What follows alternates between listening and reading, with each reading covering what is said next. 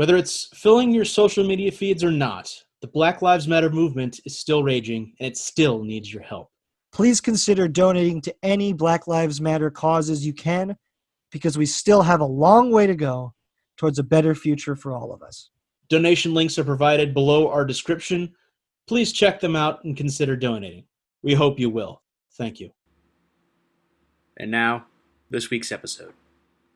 Just like all the Fast and Furious movies, this episode contains spoilers. Twinema.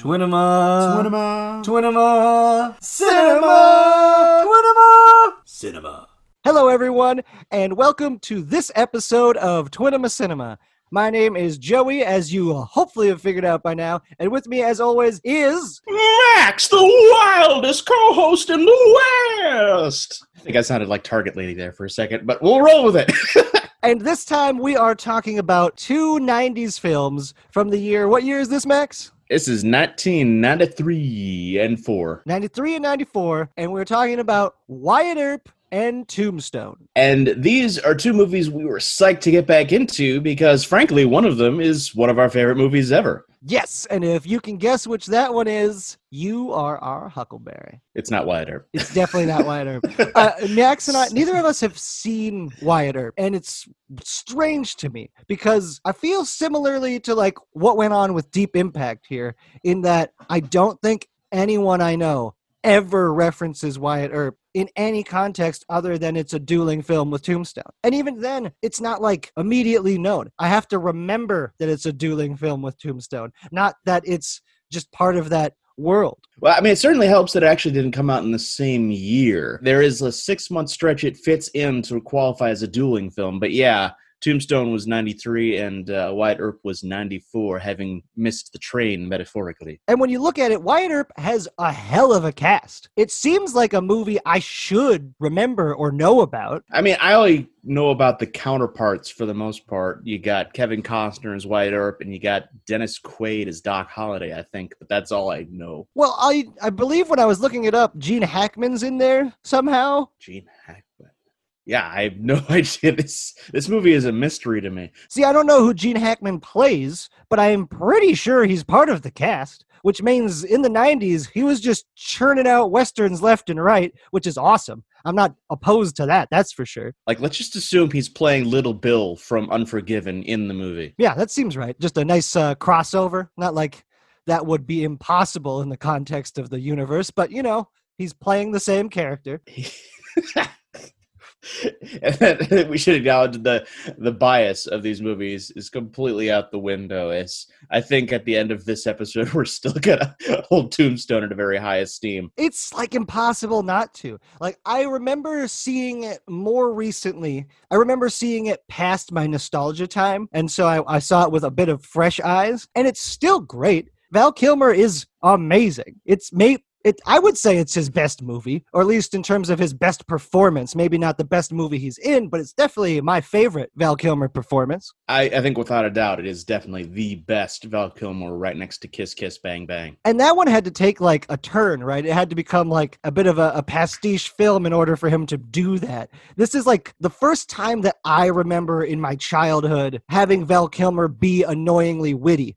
And it's amazing because he's just this perfectly witty, drunken, amazingly talented not sharpshooter. What the hell do you call it? Quick draw artist. Well, in all honesty, he should have been nominated for an Oscar for this role because he is amazing. I don't disagree at all. I don't know who he would have been up against because is Tombstone 93 or is Wyatt Earp 93? Which one was? Tombstone's 93, so he would have been up against Tommy Lee Jones from The Fugitive. It's like Tommy Lee Jones' best performance, so I feel like that's a good year for these supporting characters, for sure. I can almost just hear the clips at the Oscars in my head. It's like, I'm your Huckleberry. I don't care. That would be a nice back-to-back moment for sure. But yeah, we're strongly biased towards Tombstone. And I think most people in like our age group are. In film school, I was surprised by how many people know and love that movie. Like you said before, no one really talks about Wyatt Earp, but we'll find out why that is. But for the moment, let's play our old game. What can you remember? Now, obviously, we could probably, verbatim quote Tombstone, but I want to hear what you think Wyatt Earp is about. Well, it is like apparently over 3 hours long. So that's kind of an insane thing for me. That'll be the longest movie on our podcast for sure at this point. So what happens in those 3 hours? Well, I'm betting that the gunfight at the OK Corral happens. I feel like that has to happen. Right? Because if it doesn't happen, then I will be so surprised. If that's somehow not in the movie, I might actually be ecstatic and impressed by it.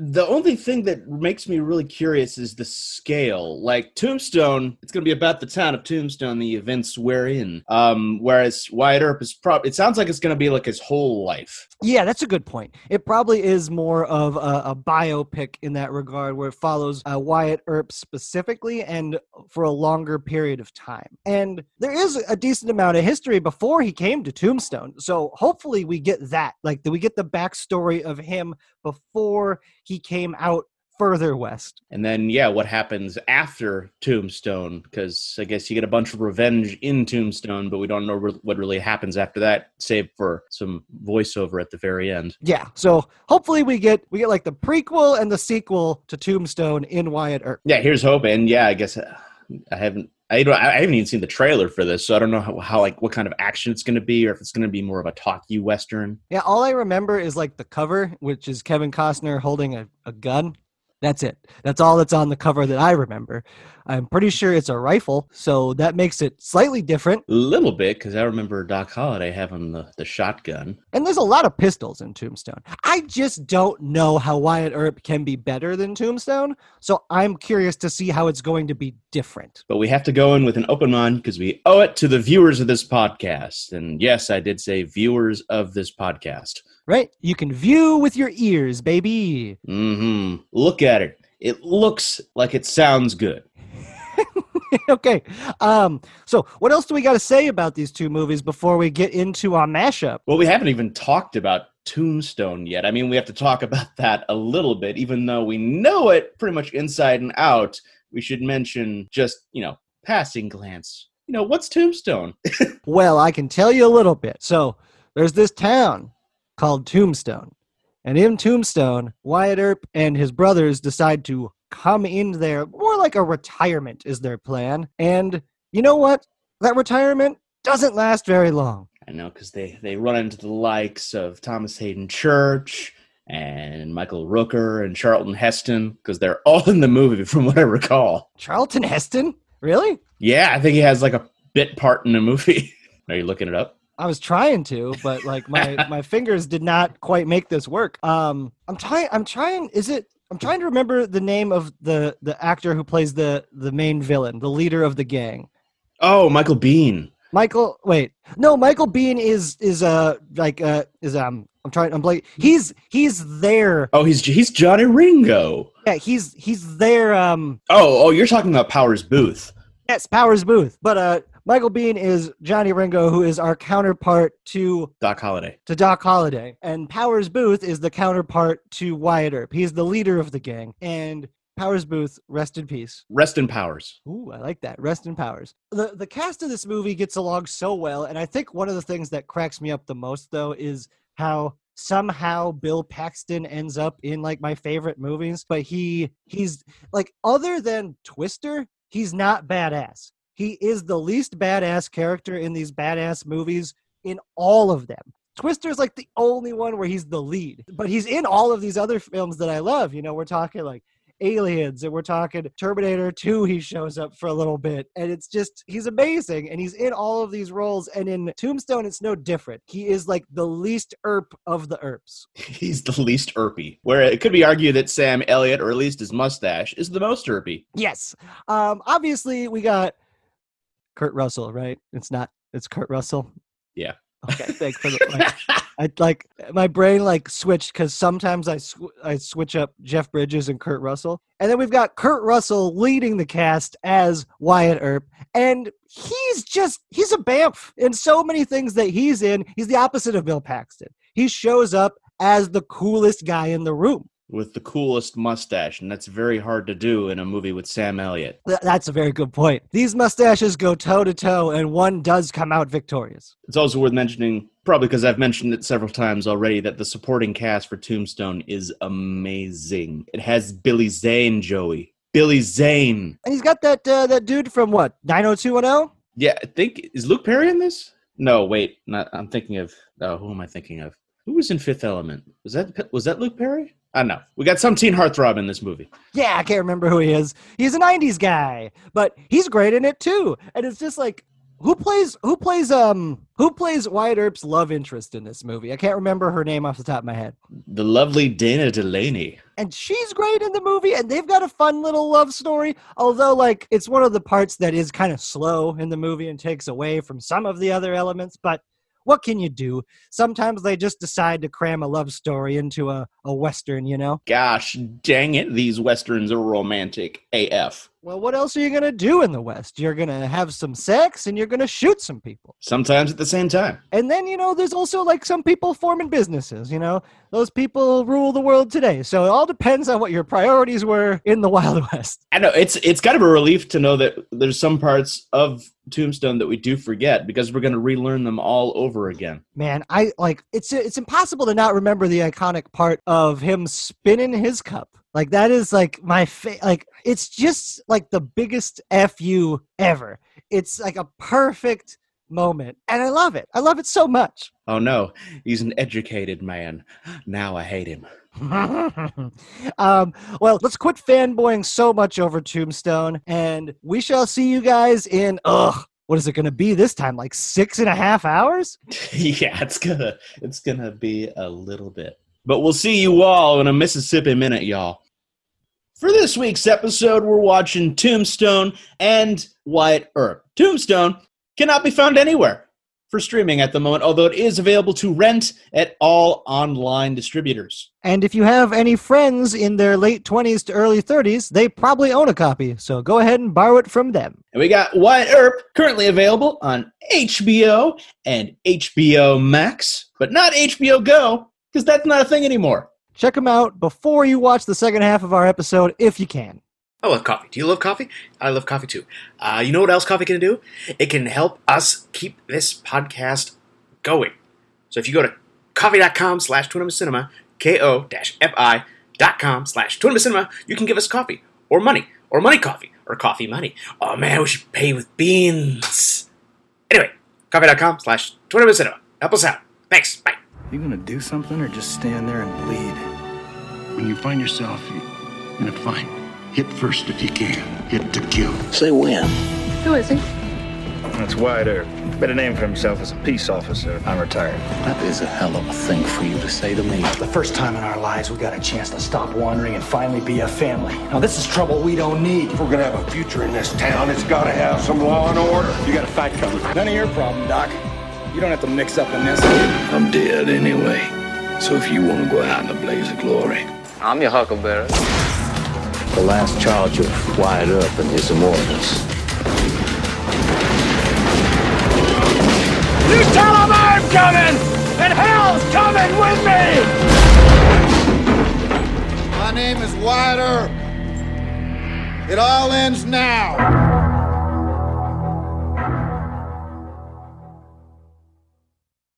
And we are back, and boy, are our spurs jangled. We had some fun in the West, didn't we, Joey? We certainly did, Max. Riding around on all these horses, jumping around county to county, territory to territory, city to city, all over the place in these two Western films. Although the one place they pretty much have in common is a little town in Arizona called Tombstone. Tombstone, home of pizza. And whatever you would like on it. Yeah. The joke has fallen short. There was no follow-up to my pizza. There was no... we left the pizza in too long.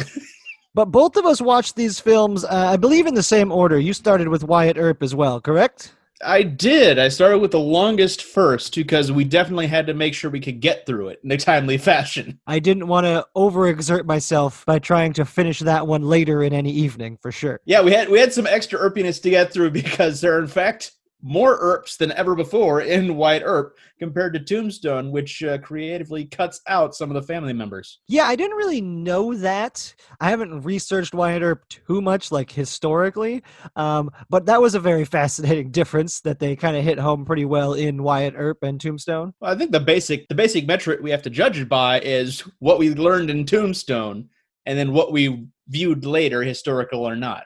Be it Wyatt Earp, the movie, or, history. Correct. Yeah. Tombstone is kind of like my baseline for what probably happened, which isn't necessarily the best choice, but that's how my mind works. That's the baseline of what happened in those towns in that lifetime for Wyatt Earp and the Earp clan. And then basically whatever follows goes west is parodying with the wily Burp voiced by James Stewart in his last role ever. But that's neither here nor there. In a fantastic last role, if we're being honest. I love him as Wily Burp. It's such a weird movie. But back to live action here.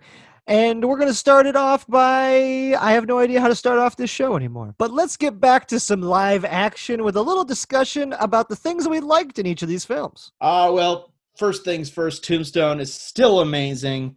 But there are certain things that Wyatt Earp is magnificent at, and one of them is just the visuals. This is a gorgeous movie to look at, and with good reason, as the DP was nominated for an Oscar for this movie. And had previously won an Academy Award for Best Cinematography as well. Wyatt Earp looks amazing. It uses those 3+ hours incredibly well by getting a lot of scenery, a lot of images on the screen, and it is pretty. Which isn't to say that Tombstone is a slouch either, because there's some great Western shots in that movie. All the riders at sunset just sets the perfect tone for the bloody revenge that's going to follow. True.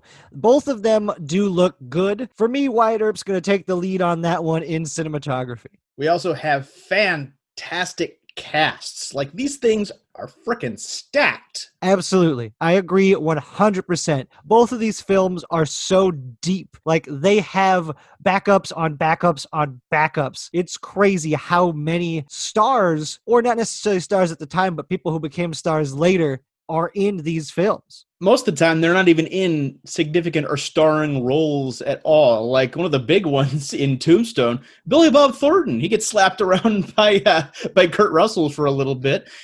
Jesus himself shows up in Wyatt Earp as the littlest brother. And in Tombstone as well, you've got Charlton Heston, who's on screen for all of maybe 35 seconds. And you got Robert Mitchum doing the narration because he was going to take the Heston role, but he fell off a horse and busted his ass. It's crazy. There are just people that pop up in both of these films. One of my fan favorites here is Adam Baldwin shows up in Wyatt Earp.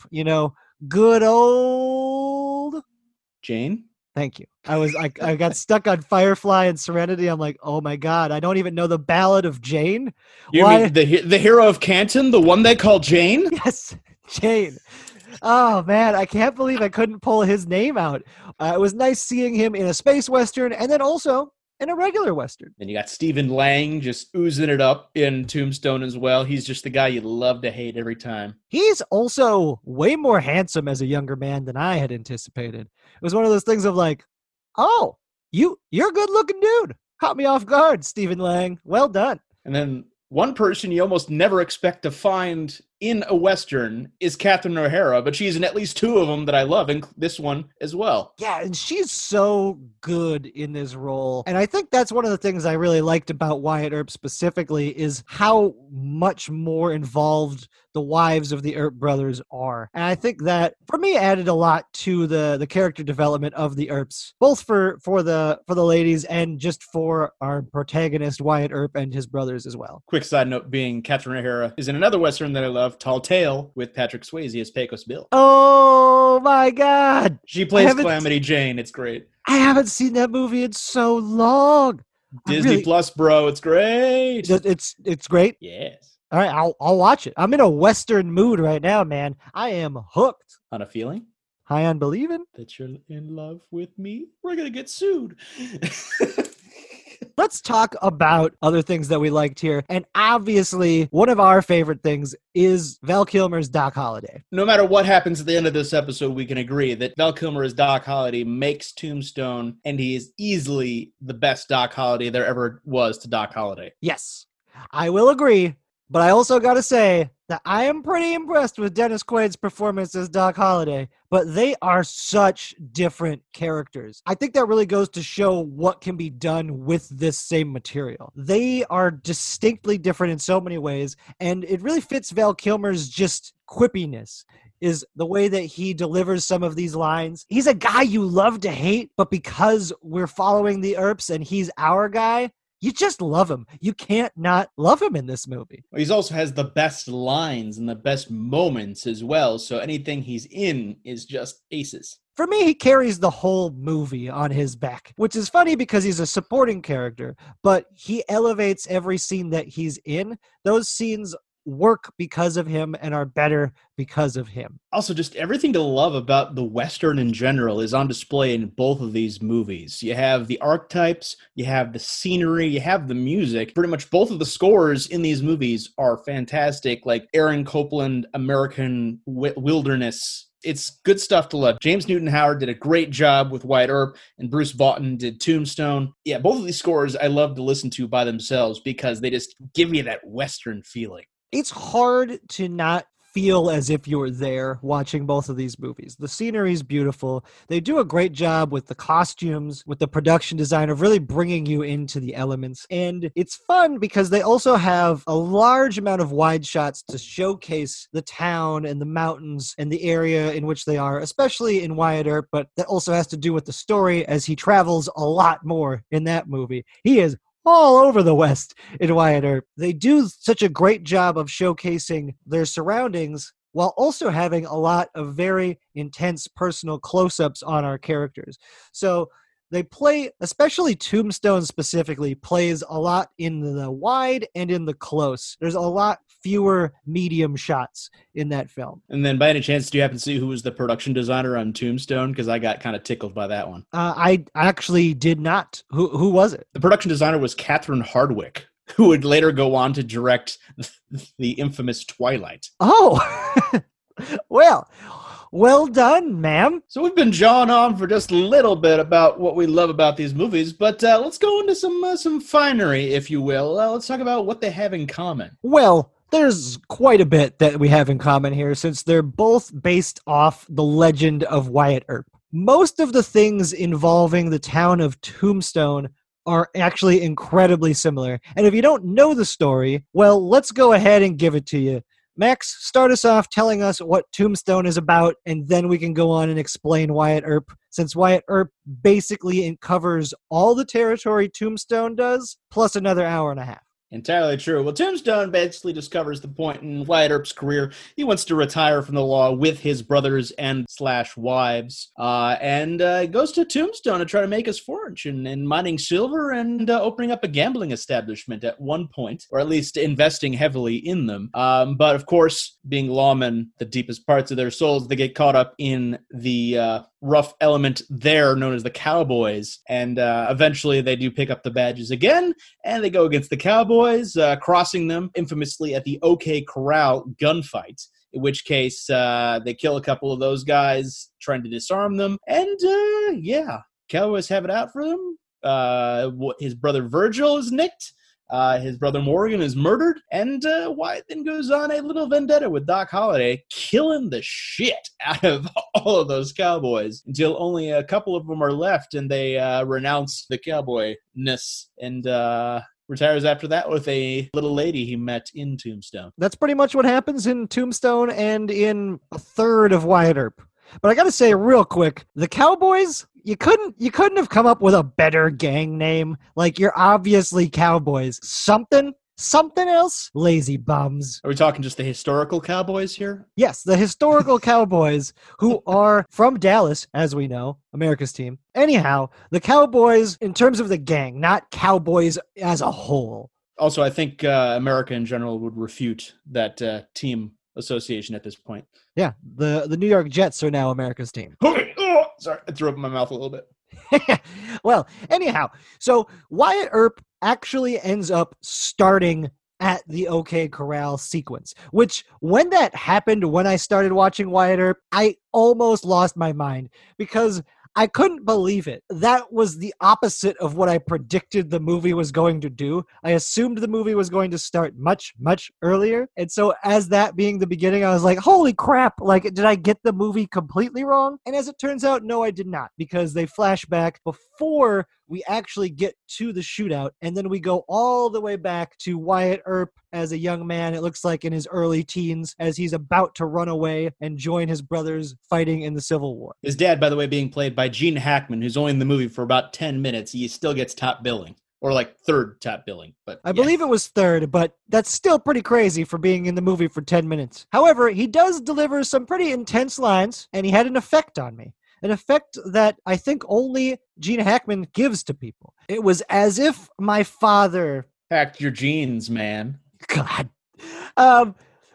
He just like spoke to the depths of my soul, and you can't remove the speeches that he gave to his children in the movie, because they end up being a through line throughout all of Wyatt Earp, following Wyatt Earp as he progresses through the story. Well, I think the major part of his existence in the story itself is just to establish the Earps as having like hereditary wanderlust. They're constantly going to move on to the next thing, and that is definitely a trait that Wyatt Earp picked up.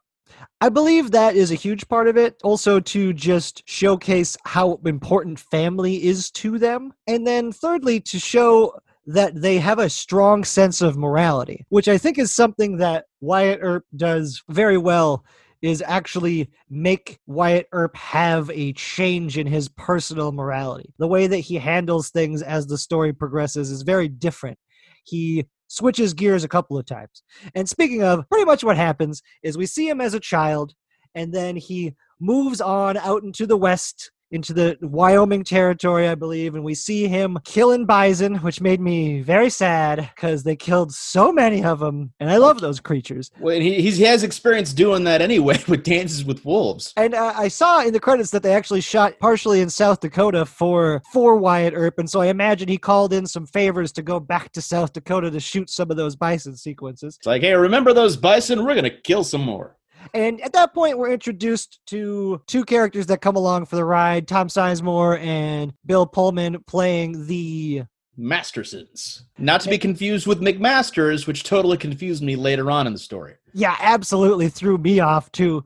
And it really confused me in Tombstone, because I was just like, wait, is he supposed to be the same guys that we were talking about in Wyatt Earp?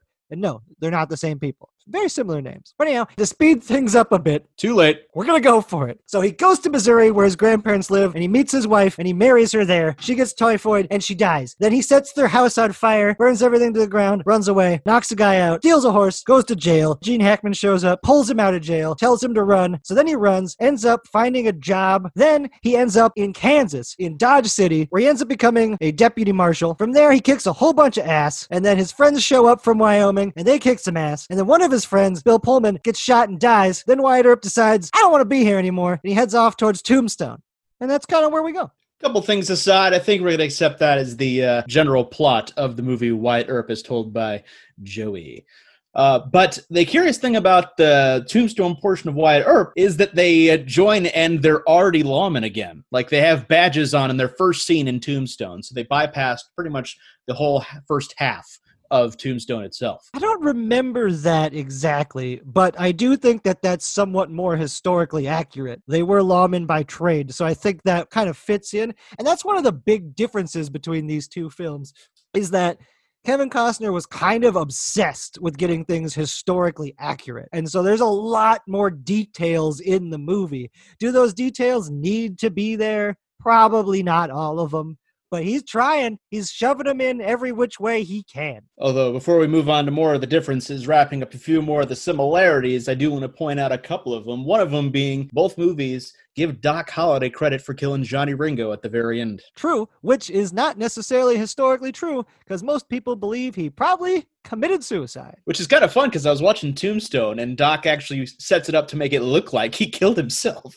At least in Tombstone, they explain that fairly well. Oh no, are they going to leave the badge on him? No, they picked it up. Yep, this works. Exactly. It's a good enough explanation for all scenarios. And my other item was the fact that they both went out of their way to protect the image of Wyatt Earp's new love, Josie Marcus. Mostly because Josie herself outlived Wyatt and was able to pretty much write both of their legends. So to the victor goes the history. Indeed. So with that, yeah, Josie is probably the most developed and most likable female in either movie, as both movies don't spend their runtime being generally kind to women. Most of them are either relegated to just one or two lines and just being scenery as it's in itself, or they're just played off as being nags or just things holding back the main characters, which is not necessarily as progressive, but it's the Old West, so it's not exactly surprising either. Yeah, Josie is definitely the most developed of all of the characters, and I think that's intentional for many reasons. Obviously, having the ability to write your own history helps, but I think just the simple fact that it is the only, love story we kind of see unfold from beginning to end gives us a little bit more leeway and time to meet her as a character instead of just jumping into having already met these characters like we have with all the other women. And it's a little harder to get into her character too, because Wyatt in both movies is cheating on his wife both times, although I guess history goes out of its way to say they were both common law wives, which makes it a little more okay, I guess. I don't know. Yeah, I'm not 100% sure on that, but in both films they definitely refused to say that Maddie is in fact his wife, but she uses his last name and thinks he's her husband. So I'm not sure what's going on, but they try to give Wyatt Earp a little bit more leeway on that, I suppose. So obviously in these films there are an untold number of similarities that we can't really go into because they are following the exact same historical story. So what Doc Holliday does or what Wyatt Earp does, it's almost all the same. It's just delivered and handled differently by the filmmakers. And one difference that I think was really cool was how in Tombstone, they never show Wyatt Earp drinking. They just show him drinking coffee, which is kind of a major part of his character in Wyatt Earp, is that he got so drunk after his wife died that he refused to drink pretty much ever again, and so he only drinks coffee and makes a show of that constantly throughout the movie as a point of pride, so that when he does drink later, it shows how much of a development of his character there is. But they both have it in the movie. One of them just puts a lot more emphasis on it, and that's pretty much how most of the similarities go, and there are tons. And yeah, they're gonna be, although it's hard to tell which ones are really real and which ones aren't, because Wyatt Earp himself went out of his way to create his own legend. And as with many characters in the Wild West, but especially with Wyatt Earp, since he lived long enough to write his own story and to meet filmmakers who would later film his story, he had a lot more sway than others. But so many of the stories are all hearsay and what backs up these historical facts. And this is the general story that we hear about Wyatt Earp, whether it's true or not.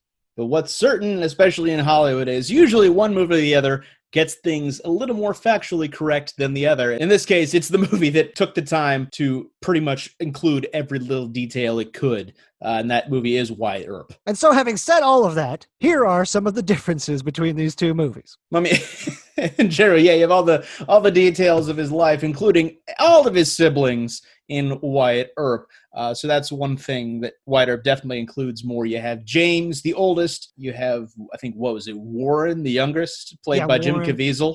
Like so, Jesus himself. I think what I want to do here, because there are obviously an insane amount of differences if we focus on anything that doesn't take place in Tombstone. So I want to just focus on what takes place during the Tombstone storyline and what's different there. I mean, as far as that part goes, probably just the size of the town in general, as the movie Tombstone actually filmed in 2 different locations to make the town look bigger. Well, I was also going to say things like their character, for example, as in Tombstone, Kurt Russell is a very reluctant hero throughout the whole movie. He refuses to take on law enforcement as his career because he is retired. He does not want to be a lawman anymore. Whereas Kevin Costner's Wyatt Earp is definitely more along the lines of, this is just another stop on my life tour of trying to get rich and being a lawman. This is a thing that I do. This is a thing that I know how to do. And his brother even makes mention of the fact that maybe this is the only thing we're good at, which in Wyatt Earp, that's another difference. Wyatt Earp, they aren't very successful in Tombstone. They are actually barely scraping by and don't have any money, whereas in the movie Tombstone, they're doing pretty well. They're kind of killing it. Yeah, they're definitely portrayed as having a good interest in the games, in some of the casinos, and they have some mining shares that are paying off, although Wyatt Earp definitely plays the mining options as not being as profitable. Exactly. It's all about the gambling. And the gambling is always a fun part, because with that we get kind of Wyatt's intro into the movie as he steps foot into the casino he'd later half run, I suppose, and kind of intimidates Billy Bob Thornton's dealer character out of his job without a gun, which is impressive because he kind of just psychs him out and slaps him around a little bit. And that's a good point, too. Before all the gunplay unfolds later on in Tombstone, Kurt Russell, and from here on out, I'm no longer referring to them as Wyatt Earp because they are the same character, so I'm going to start referring to them as Kevin Costner and Kurt Russell, so we know which movies are which. So anyhow, Kurt Russell refuses to use a gun, and in that scene with Billy Bob Thornton, he does a great job of disarming him, and we see that happening moment after moment after moment for like the next hour of the movie. We never really see Kurt Russell use a gun. He only holds guns with the intention of taking them away from somebody, never to shoot anyone. Whereas Kevin Costner definitely has a gun at pretty much all times. It is not afraid to beat you over the head with it, almost too fast. Yeah, he's shown to be a bit more of a hothead and a little bit too quick to draw his gun. So much so that, yeah, he gets in a lot of legal trouble and goes to court a lot more in Wyatt Earp than he does in Tombstone. Yeah, he gets fired in Wyatt Earp from one of his jobs, that Kevin Costner. Which is always kind of fun as well, because the director of Tombstone, Kevin Jarre, was fired from that movie beforehand for unknown reasons, probably because he wrote the script and they wanted to change too much of it. Whereas Kevin Costner pretty much was going to be in Tombstone, but it wasn't enough about Wyatt Earp, so he moved on to Lawrence Kasdan, who helped make a movie that is a little more Earpy-centric. Oh, definitely. That's a huge difference. In Tombstone, they focus a lot more on the ancillary characters, whereas in Wyatt Earp, they are following Kevin Costner around pretty much the whole time. There is almost no scene without him, where in Tombstone, the movie starts without Wyatt Earp in it. Which is one of the best parts about Tombstone, I think, because any good Western introduces the villains in extraordinary fashion, and they do that with lots of bravado as the cowboys attack a wedding at the very beginning of the movie and kind of just say how nasty they are. But with Wyatt Earp, there is no central antagonist besides maybe just Earp himself. Because the film is kind of such a rolling film and it deals with so much of Wyatt Earp's life, we don't really get that opportunity to have there be a specific antagonist. It's just Wyatt Earp versus the world, and how is Kevin Costner handling it. And in Tombstone, we specifically have these characters that we are shown, that we get to know. One of them is played by Powers Booth, and he kills it. He is so charismatic and so interesting of a character. And that's the thing that Tombstone really shines on, is that it has these very unique characters, specifically the villains, Doc Holliday also as well, but the villains themselves distinguish themselves and are interesting. We have Curly Bill, which is played by Powers Booth, and then we have Johnny Ringo, played by Michael Biehn. Both of them are very interesting for different reasons. Tombstone definitely makes it a point to give all the ancillary characters some scenery to chew, which is kind of why I almost prefer it, because pretty much the character of the movie is like the town. Everyone in the town has their thing, and that's what the movie chooses to focus on, whereas obviously Wyatt Earp is the center of Wyatt Earp.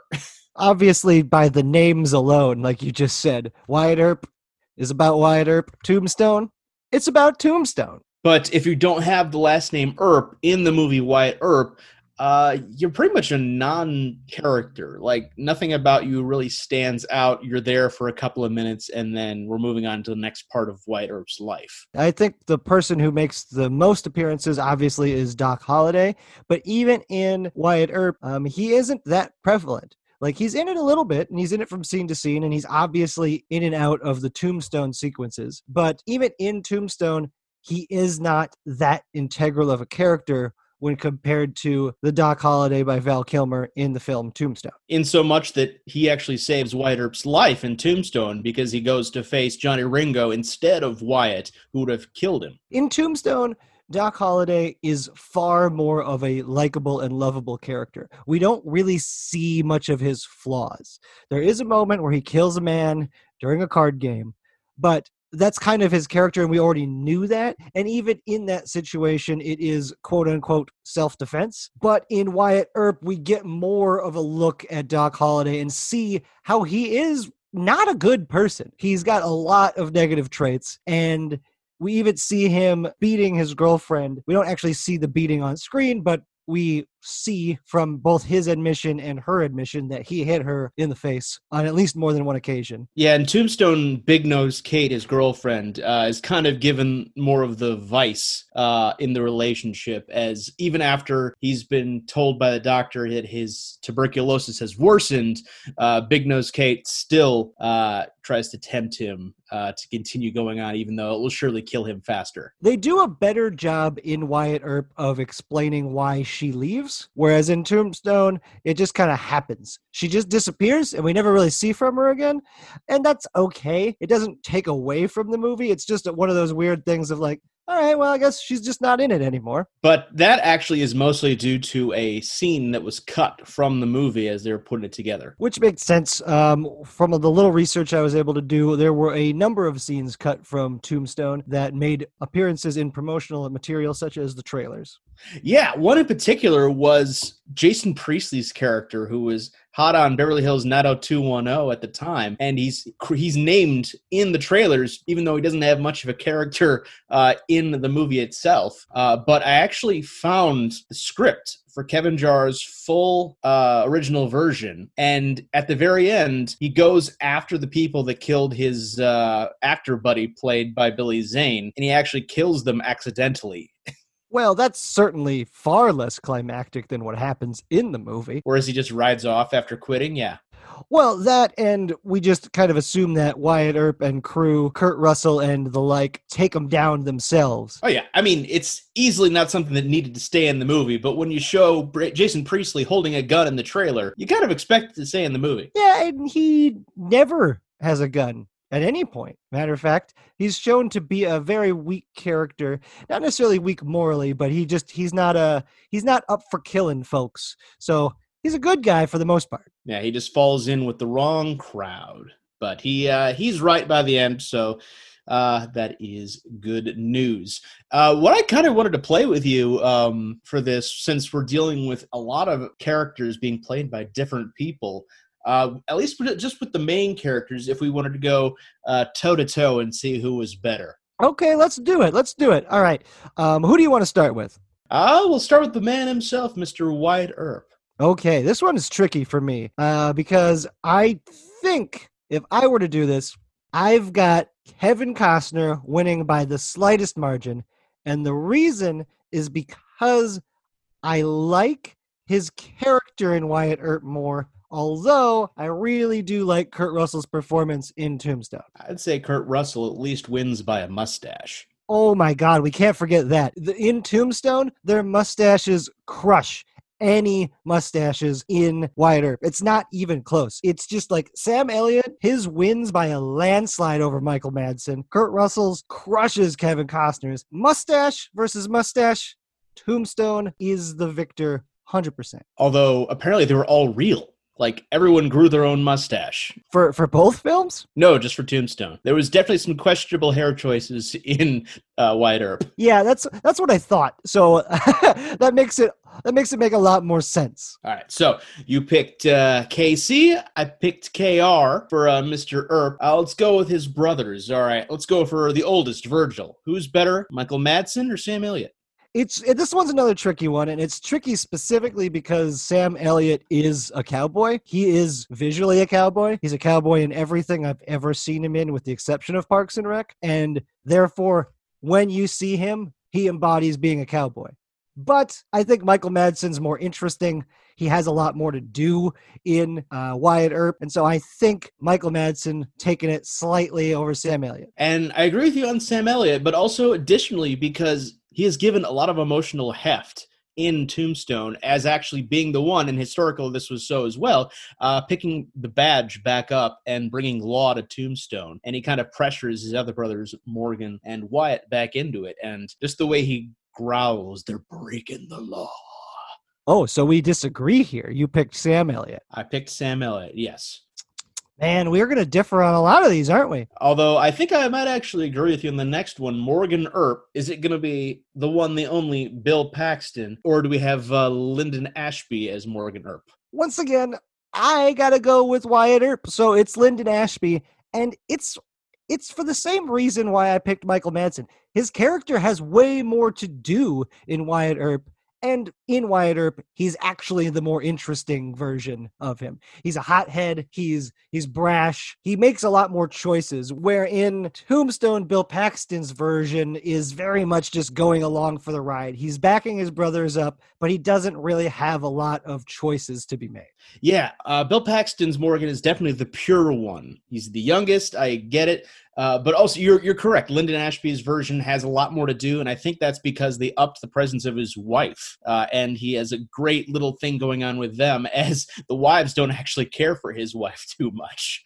going so far as to calling her an idiot in front of her face. Yeah, not cool other wives, but she clearly loves him, and oh my God, when he dies in Wyatt Earp, that has a lot more emotional weight to me than the version that plays out in Tombstone. Yeah, I've seen Bill Paxton die a ton of times, but seeing Lyndon Ashby die, that meant a little bit more. Also, it felt so strangely Singing in the Rain when Kurt Russell was outside after Bill Paxton got shot. It was the weirdest thing. I could not stop thinking that they should just have Singing in the Rain playing over this scene. Oh, what a feeling. Bill Paxton died again. Oh, but he actually has passed on. So I don't know, but he's only one of two people who's been killed by an alien, a predator, and a Terminator. Wait, there's another person now? Yes, there has been since 2004 when Lance Hendrickson was killed by a predator in Alien vs. Predator. Ugh, screw you, Lance Hendrickson. Oh, come on, don't be mad at Bishop. I'm not mad at him exactly, but I'm definitely...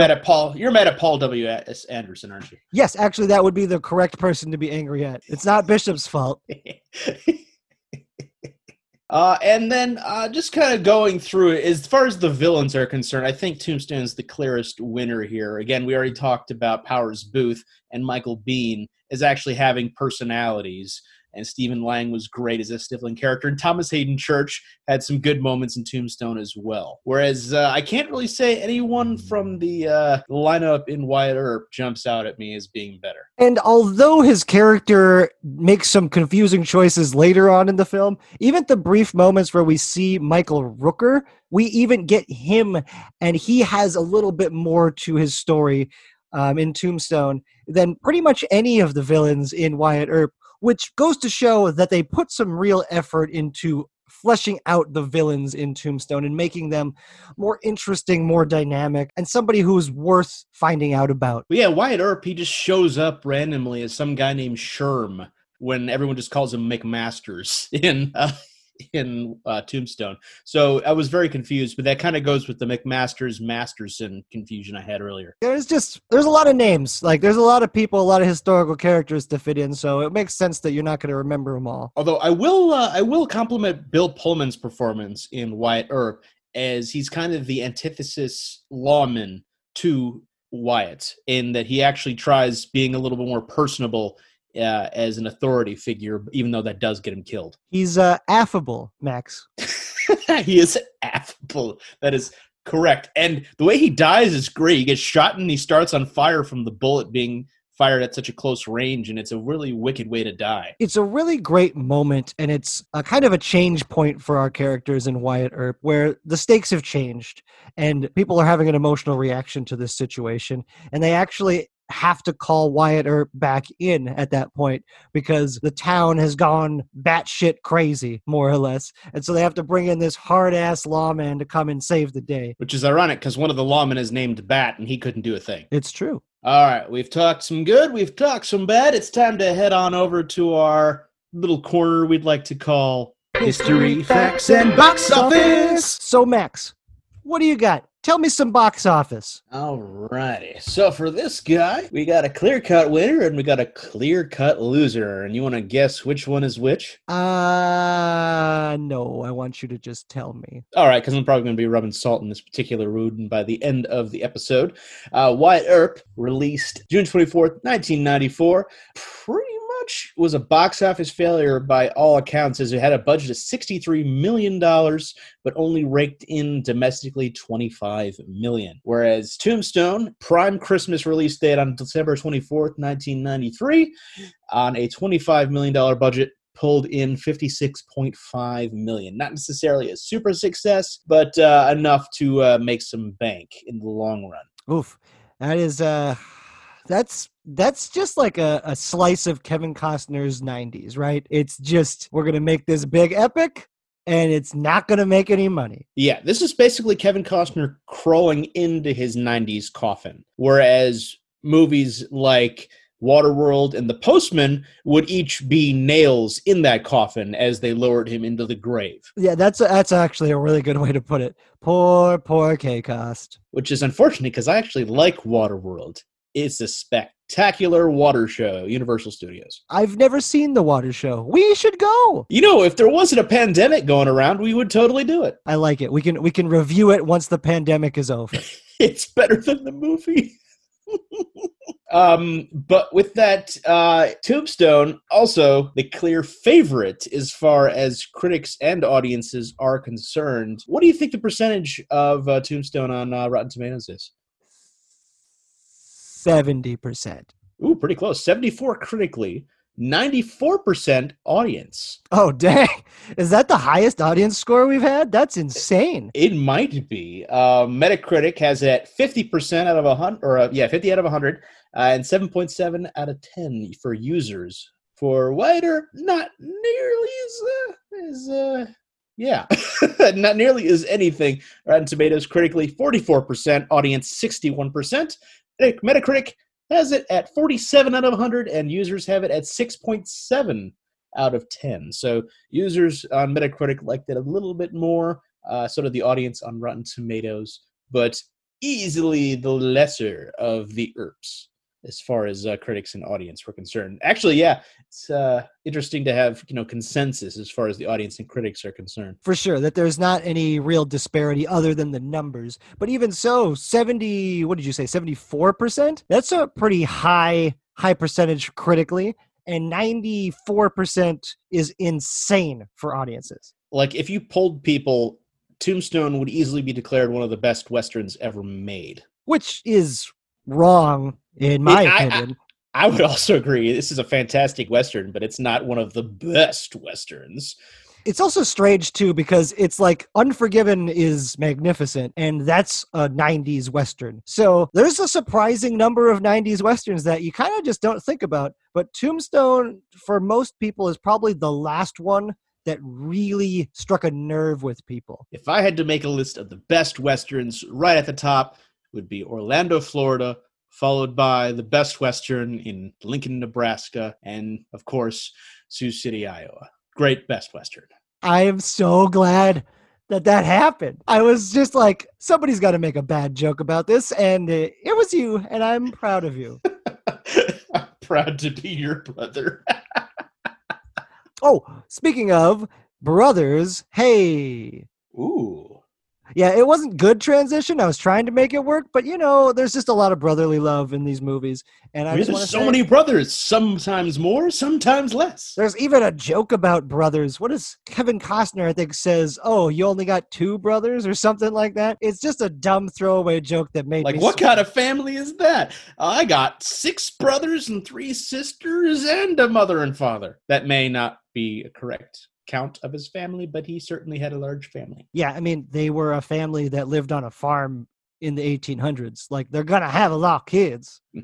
Also, we know when they came out, but what was the filming schedule like for these movies? Well, this is kind of a clear-cut one as far as the duel is concerned. Tombstone was written by Kevin Jarre and existed easily before Wyatt Earp, mainly because of Kevin Costner. Although Kevin Costner was unsatisfied with the amount of Wyatt Earp content in Tombstone and moved on to the project with Lawrence Kasdan. But heedless, Kurt Russell himself actually took over directorial duties, although George P. Cosmatos got the official credits, and Kurt Russell was more than happy just to be the ghost director for this. Although even I kind of take that with a grain of salt, because he's never written or directed anything else besides Escape from Los Angeles. So the fact that he never directed again kind of makes me a little dubious of that claim. But regardless, Tombstone went into production in May 93 to August 93, and we got Wyatt Earp starting filming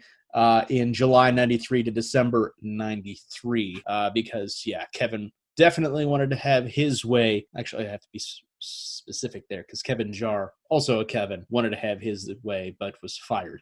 Kevin Costner got his way and got a epic from Lawrence Kasdan. Well, that's what happens when you have won Best Picture. You kind of get to throw your weight around a little bit, especially when you got Best Picture on like an epic Western. There's definitely something there, and being in JFK right after that probably didn't hurt either. Oh, yeah. I mean, Kevin Costner, prior to the failures that he's about to run into in his career, is very well beloved. Which I frankly don't get.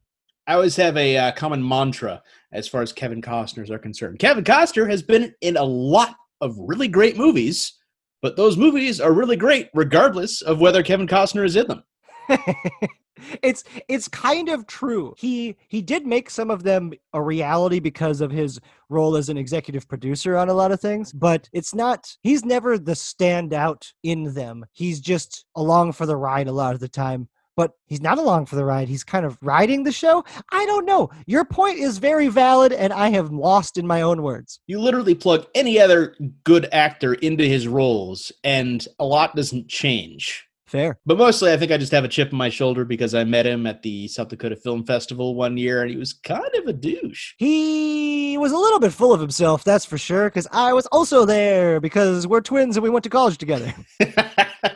This is very true. Like, he had a couple different sessions at the film festival, and every single one, I'm guessing it was contractually obligated, he came out to a clip show of his works. Well, at least we got to see some good stuff in that, because he's in a lot of good things, like you mentioned. It's true, but again, not necessarily because he was in them.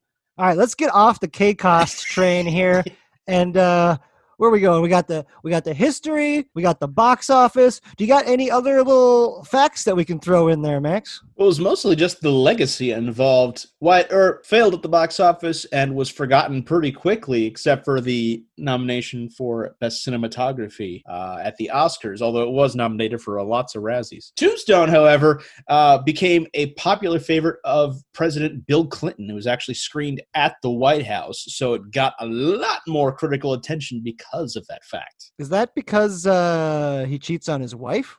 Could be a factor.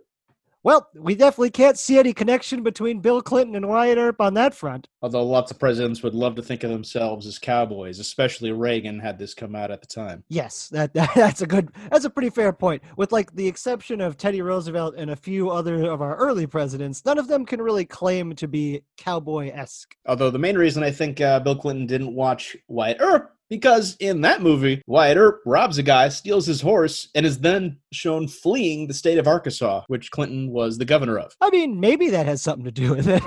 I don't know.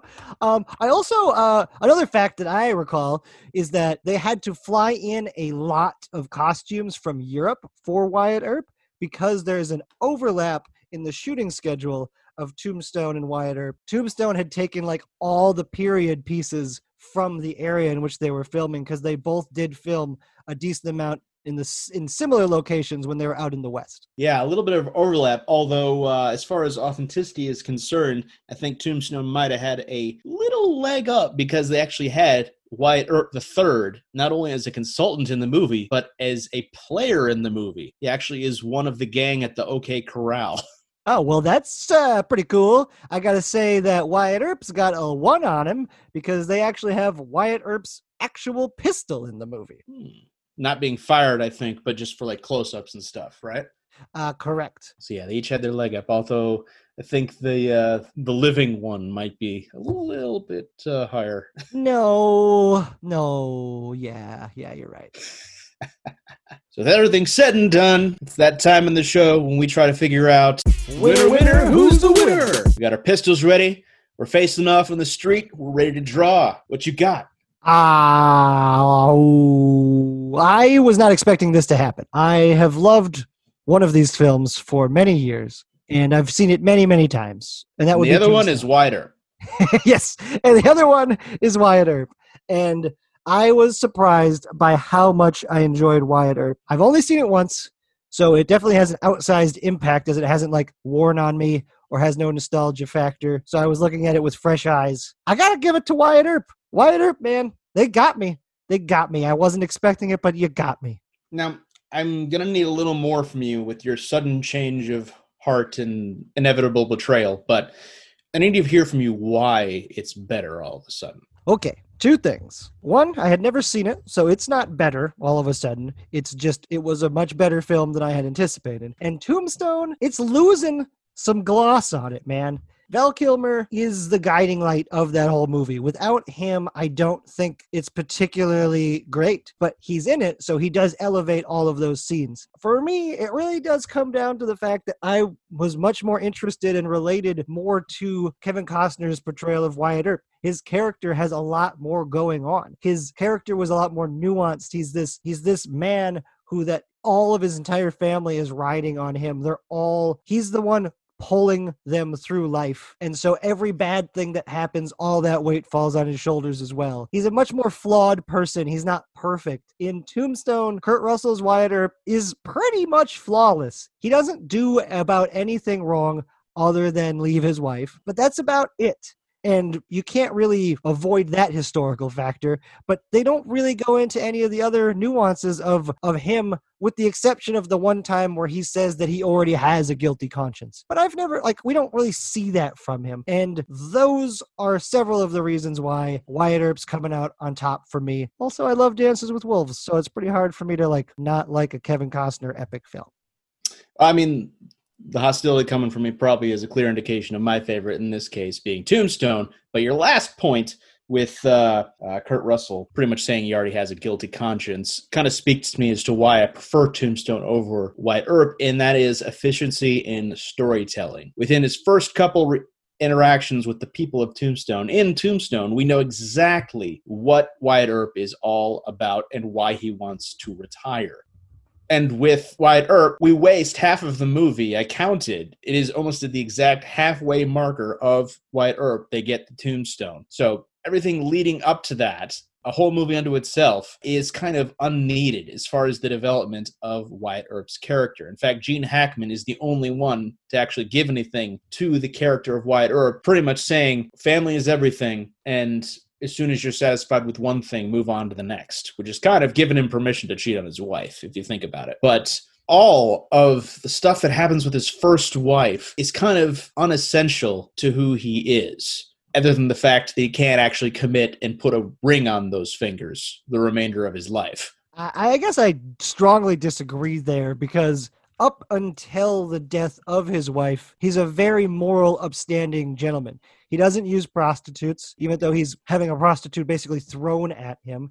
He calls fights fairly. He doesn't seem to do anything outside of the law in any capacity. He won't even shoot or kill a man, and hasn't up till that point, even though he's an incredible shot. It's only after the death of his first wife that he becomes this hardened individual that we know and that became this historical character. And I think that's pretty important. But I do find it interesting that at one point, this whole movie was going to be a 6-part television miniseries. And I feel like if that had actually come to fruition, maybe even came to fruition in the now, like AMC now, if it was a miniseries in the last 10 years, it would probably be incredible. But as a film, I can understand that it does seem to drag a bit at points, especially when Tombstone tells the most famous part of Wyatt Earp in somewhat of a more spectacular fashion without having to deal with all of these other elements. But Wyatt Earp was a marshal in Dodge City, which is one of the most famous cities in all of the West. Like, to completely gloss over that part of his life seems like irresponsible. I mean, I couldn't agree with you more as far as the miniseries is concerned. This would have been great as a miniseries. It was probably written as a miniseries. However, there is okay, I'm not arguing the important character development as far as Kevin Costner's Wyatt Earp is concerned, but it needs to be streamlined, which is what I enjoy about Tombstone so much. It's all streamlined, albeit for the sake of entertainment, so much as we actually cut out several brothers from the story to keep it moving very quickly. But there's so much said between Doc Holliday and Wyatt Earp in Tombstone that gives so much of their background that anything else almost seems unnecessary. I mean, if the whole movie was just a buddy film starring Doc Holliday and Wyatt Earp, it would probably be a top 10 movie for me. To that fact, the point that halfway through the movie, we do Tombstone, and it basically is all of Tombstone until the end, in which case we get a little bit of an epilogue.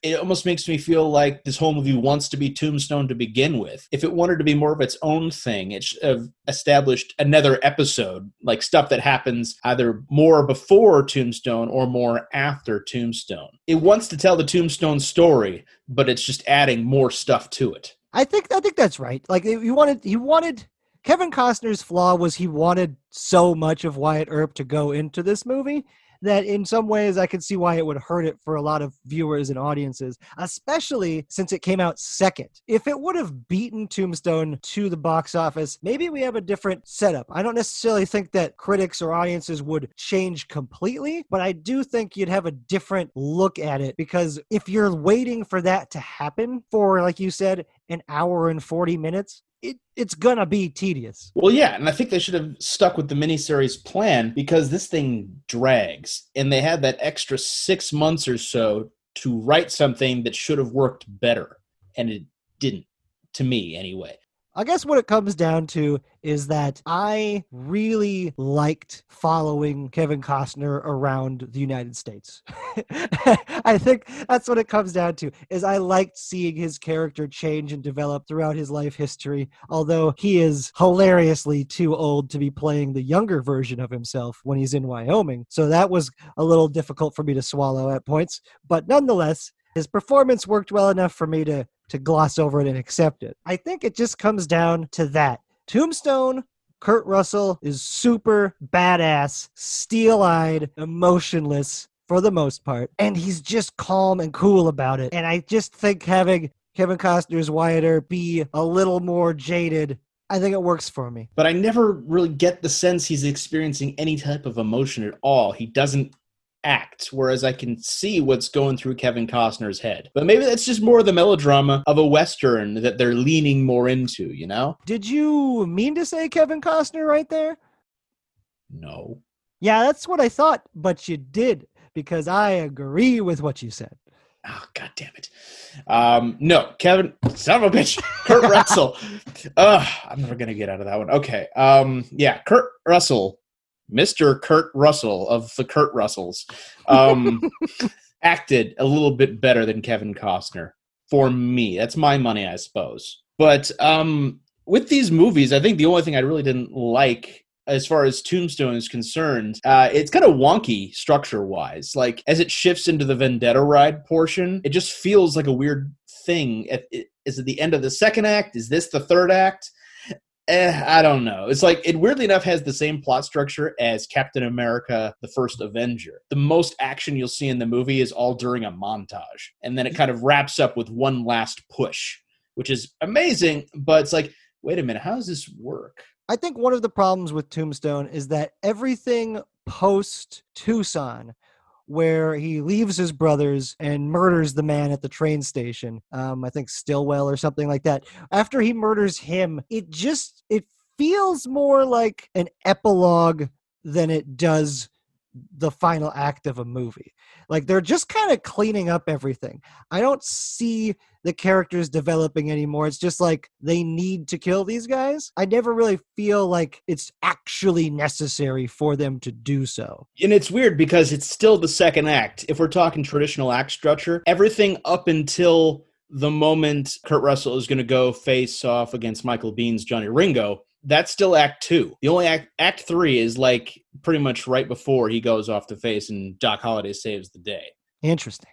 According to your classic act structure, that's the dark night of the soul, when you doubt yourself the most. Well, I guess maybe they should have made that more meaningful for me. I guess. Oh, yeah, you're absolutely right, and that's why it feels wonky. Well, at least we can agree on something during this episode, besides the fantasticness of Val Kilmer's Doc Holliday. We find ourselves in another quandary as far as the results of our noble experiments. You enjoying Wyatt Earp more, which surprises the hell out of me, honestly. And me loving Tombstone as much as ever, which is kind of flawed going in, knowing I was going to pick this result. But yeah, we find ourselves at the end of another episode of Twinema Cinema.